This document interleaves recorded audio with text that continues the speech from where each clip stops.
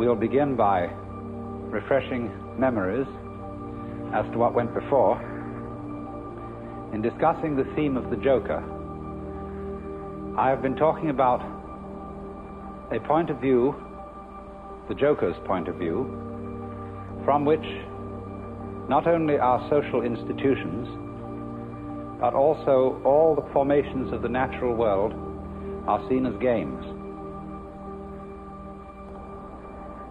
Be careful of the word game. It doesn't mean as trivialities, because when we say it's just a game, this often means it is just trivial. There can be important games, as when we play the piano or musical instruments. We are not necessarily doing something frivolous, but we are playing. And there is something in the nature of all play that is not serious, but at the same time may be sincere.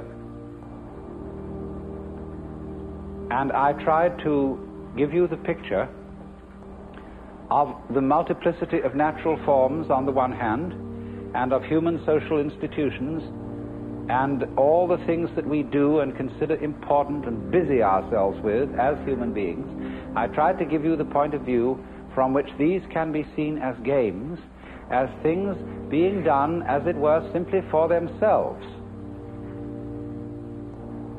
and not for some ulterior motive.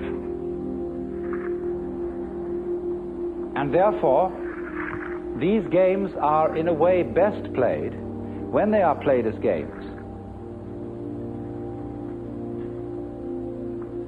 Although it's really all right for people to take them seriously, except that they are a little bit deprived. They're missing something. And so when the Joker sees a person taking his life seriously and regarding himself as extremely important, there is something a little bit funny about it, and he is inclined to get the giggles. And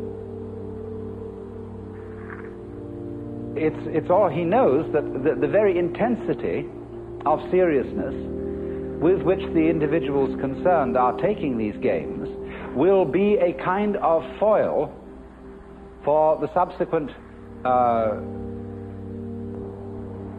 bursting into laughter when he sees that it wasn't serious after all. You see that? You might say there are these classes of people. There are the very far out people and the very far in people. Now, ordinarily we say someone's very far out when they are oddballs, when they are exceedingly unconventional. But I want you to turn the picture round and look as a conventional person. Look at a square as a person who's very far out.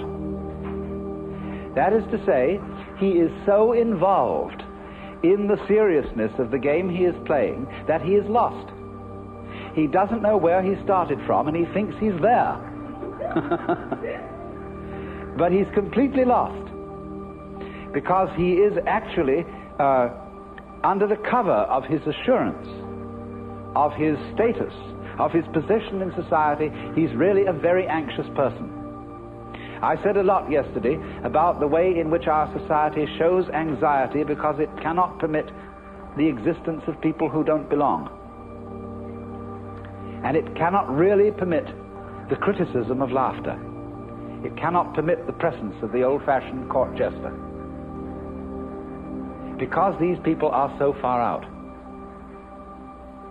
They're so involved, and one from a certain standpoint, you see, from the Joker's standpoint, he doesn't condemn such people. He rather congratulates them on their heroism for getting so lost and involved.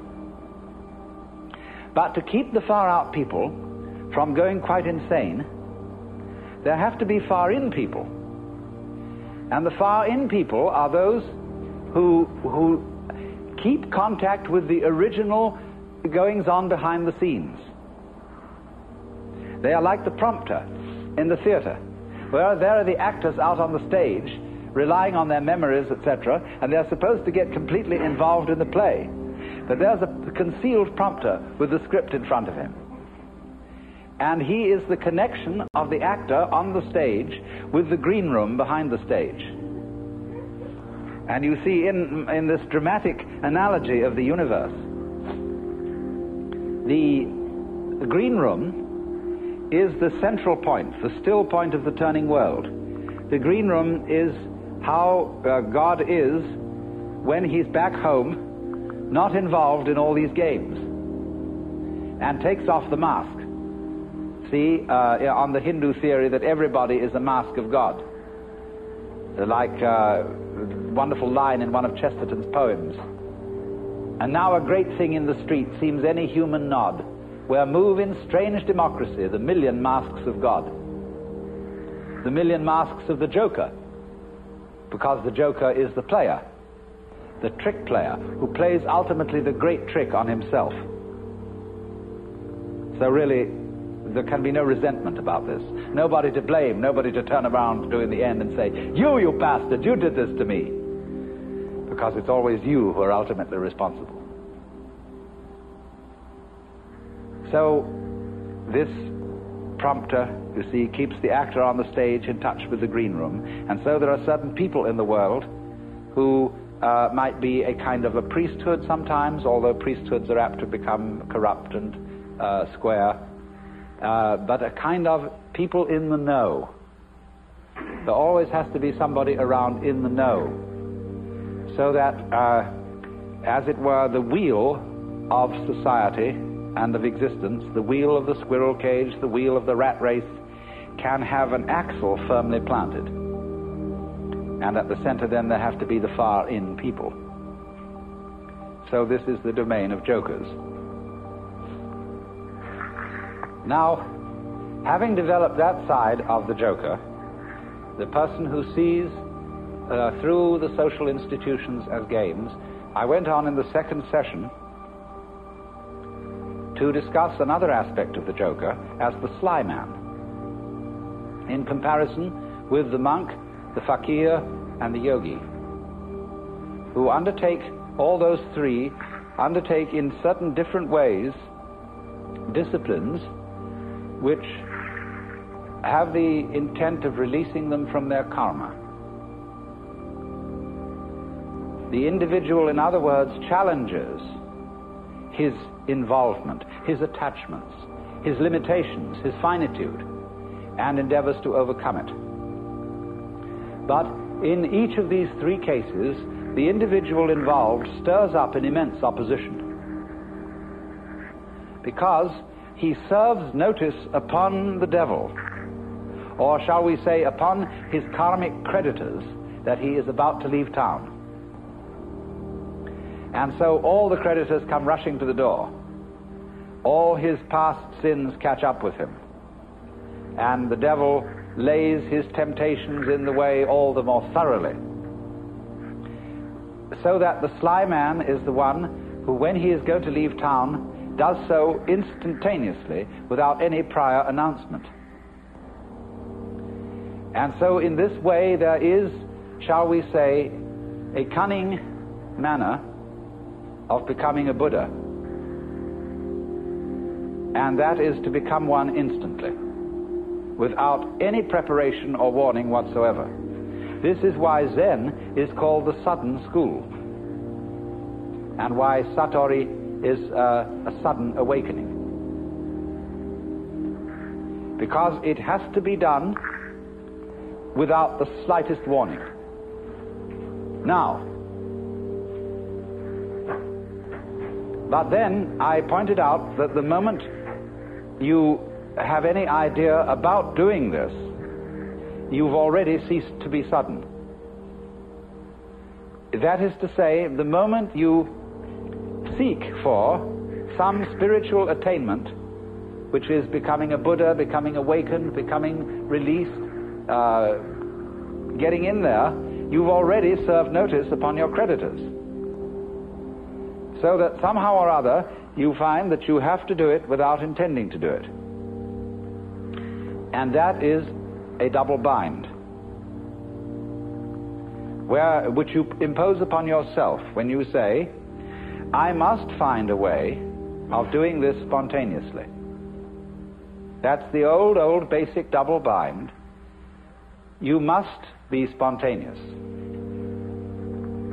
You are commanded, or you command yourself to do something which is acceptable only if it happens spontaneously. Then you think about that and say, well, what a fix that is. Here am I saying, I must be surprised, and I'm going to lay plans to surprise myself. So by going through this, you discover naturally that can't be done. You can't surprise yourself on purpose. Yet that's what you have to do. So what about it? You come to a state of total paralysis. You're stuck.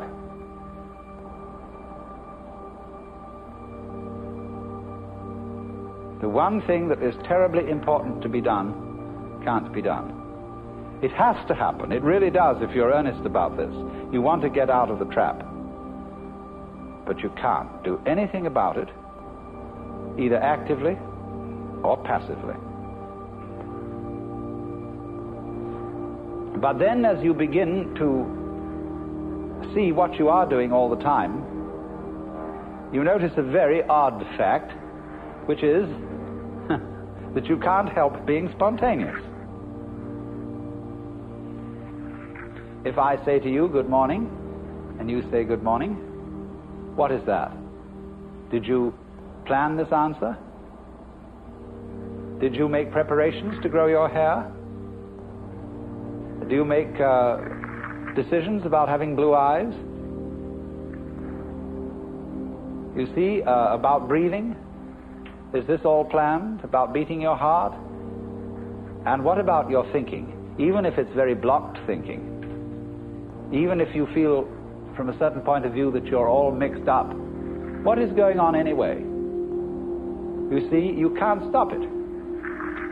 It's like trying to, we were discussing the Gurdjieff thing yesterday, the self-remembering exercise, the attempt to live completely in the present.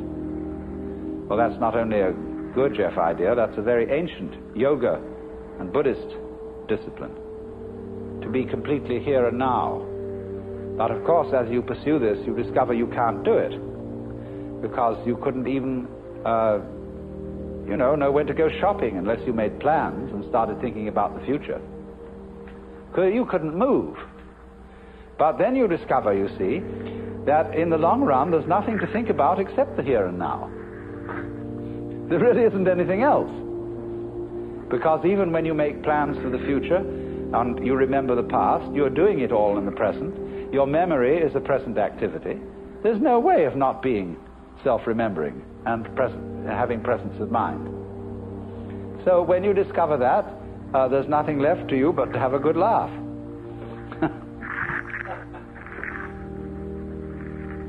Well, now, I want to develop to a greater extent something I only touched on yesterday afternoon when we were discussing anxiety and laughter and the relationship between the two. I suggested that anxiety and laughter are really the same phenomenon, but seen from different points of view. As we all know, we can have shudders of horror and shudders of delight, tears of grief and tears of joy. And it's the same shudders and the same tears in either case, but they have a completely different meaning. Now, life is a matter of oscillation. Life is vibration. It's the whole time and all the way through. The question is, how are you going to interpret that? Is it tremble, tremble, tremble, or is it laugh, laugh, laugh? That's the great thing. And sometimes it's one, and sometimes it's the other. So that the whole thing of the Joker is he comes into being, as it were, at the point when the anxiety interpretation of the trembling becomes the laughing interpretation. We were talking about monks who had skulls in their cells to remind them of mortality. And we think a grim thing. The skull is a grim thing. But Chesterton had the poem about the skull. Chattering finch and waterfly are not merrier than I. Here among the flowers I lie, laughing everlastingly. No, I may not tell the best. Surely, friends, I might have guessed death was but the good king's jest. It was hid so carefully. So you can see the skull not as a grim thing, but as a laughing thing. It's all that's left of a human being. And all the surface is peeled off, and nothing but this beautiful bone remains. It laughs.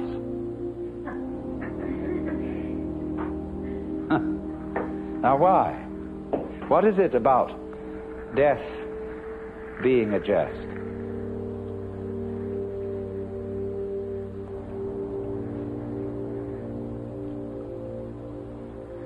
We discussed the problem of the zebra. You remember whether a zebra is a yellow horse with black stripes or a black horse with yellow stripes. And of course, you can see it either way. And you can argue till all is blue about which side is right. And let's suppose that a black horse is a horse of ill omen, even though striped with yellow, and a yellow horse a horse of joy and good omen, even though striped with black. This is our eternal problem. We are in the state of egocentric consciousness, firmly convinced that death is a threat. We are so convinced of this, even though individuals may say, well, I'm not really afraid of death. What I'm afraid of is dying in an unpleasant way. Nevertheless, since almost all moralists and people concerned with ethics seem to agree, whatever their differences of opinion, that survival is a good thing. In some sense, if not survival in this body, even the most, the people who would rather be dead than red, firmly believe that that is true because they believe there is a hereafter where they can go and where they can be rewarded for the courageous stand against evil which they have taken. You see? So that's still some kind of insistence on the value of survival. And we all cling to this idea of survival with tremendous passion. But we have been fooled, because survival is an important ideal only so long as you have bothering you the bugbear of death, that the world might stop altogether, and that your death, so far as you are concerned, is curtains forever. And that is really the bogey. You see, that's all very well to rationalize and say, no, it's not death I'm afraid of, it's the pains of death. But if you think about it deeply, there are several stages in thinking about it deeply. The first stage is the real horrors of endless night, of the futility, of the whole conception that one's own life, or indeed the whole life of the cosmos, might be nothing but a flash, and beyond that, nothing. Nothing in all directions.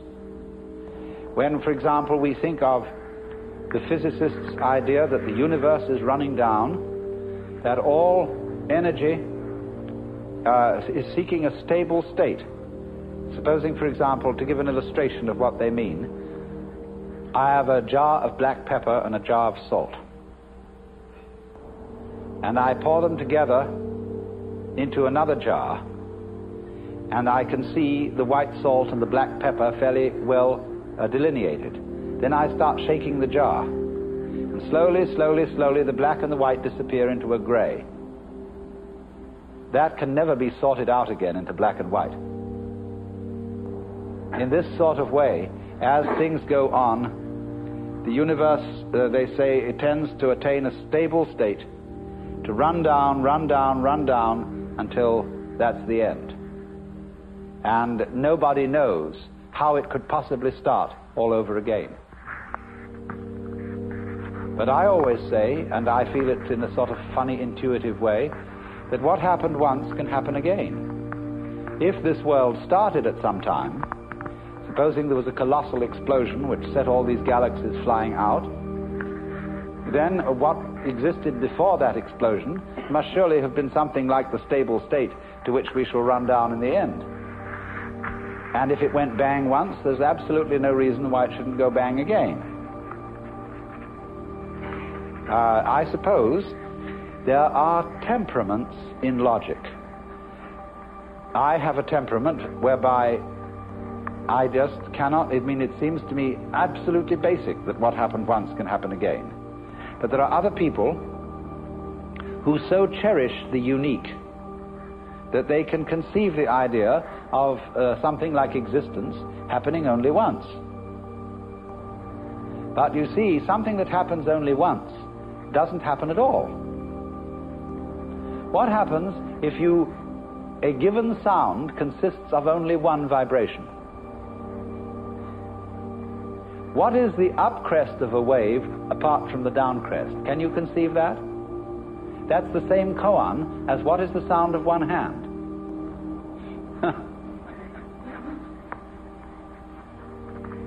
You see, it always takes two. You can't have a purely left-sided person. Imagine. So, in this way, just as you can't have just one vibration, I mean, it's like the saying, the greatest strength of mind is to eat one peanut. and so it can hardly be done. So there isn't just one vibration. And a dit but no da sort of thing. You have to have it do more. So in just the same way, when you magnify this principle, there isn't just one cosmos, or one big explosion that starts and stops. All stopping implies starting. Someone just wrote to me, we haven't parted because we never met.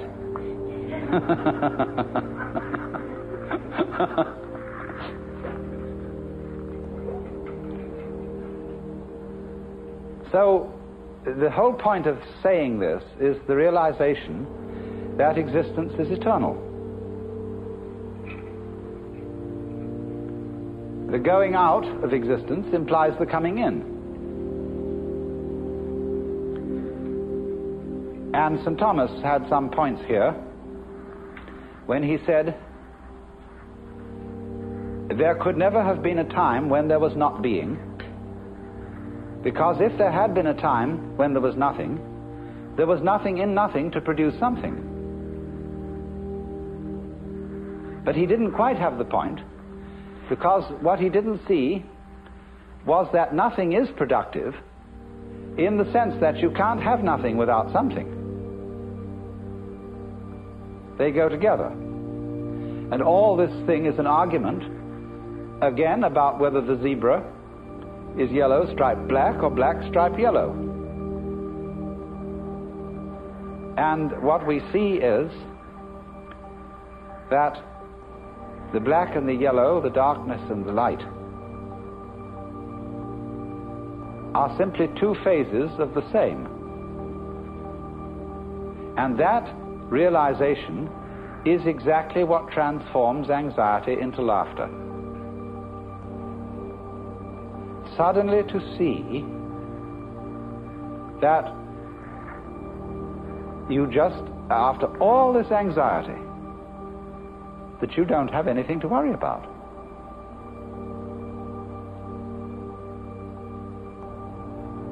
Now, that doesn't mean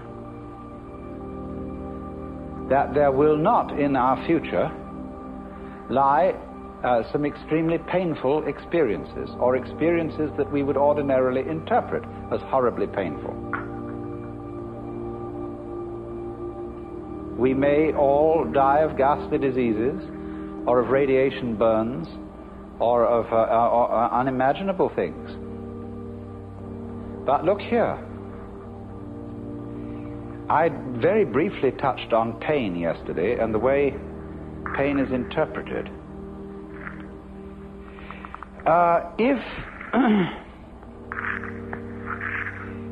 If you interpret pain as something that is destroying you and is going in the direction of total death, then it's very serious indeed. And it's perfectly terrifying.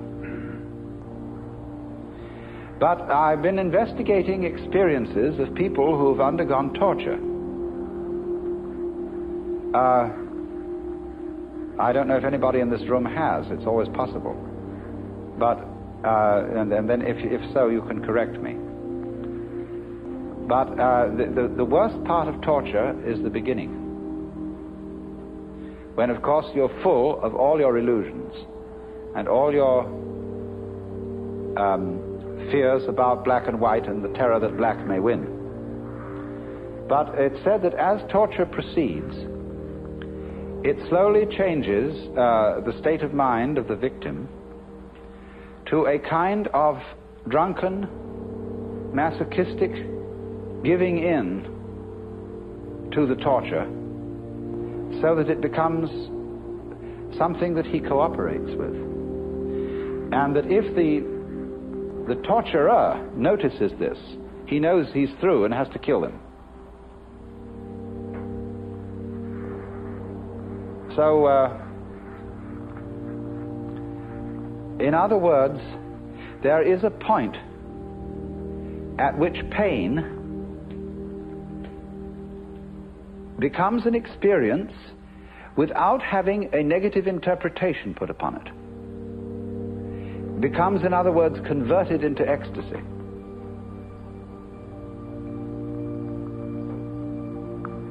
It simply becomes, you see, a way of going through extraordinarily far out sensations which have no meaning. If they have meaning, the meaning of threat, the meaning of death looming at the end, and you know this is the tearing apart and the destruction of you, then you see it is absolutely horrendous. But if it has no meaning at all, just transpose yourself into another dimension to illustrate it, because what the dimension I'm talking about is a very tough one. But let's go back to a simpler one. Let's take sounds. Now, if you lie down and listen to all the goings-on in this area, and you will hear planes moving and cars and foghorns and all kinds of crazy sounds, you see, people this way and that, so on. And you can listen to that and find it very interesting, very beautiful. But if someone were to do what John Cage does and put you in a concert hall with the expectation of hearing music, and by having a purely silent playing of the piano, compel you instead to listen to all the sounds going on around you, you would be shocked and feel that some kind of an avant-garde hoax had been perpetrated. You see, it depends on the set, on the way you approach the experience. Now, you can listen to sounds that are ordinarily considered unpleasant in a totally unprejudiced way. You can listen to discordant musical noises and find them extremely interesting if you listen carefully enough.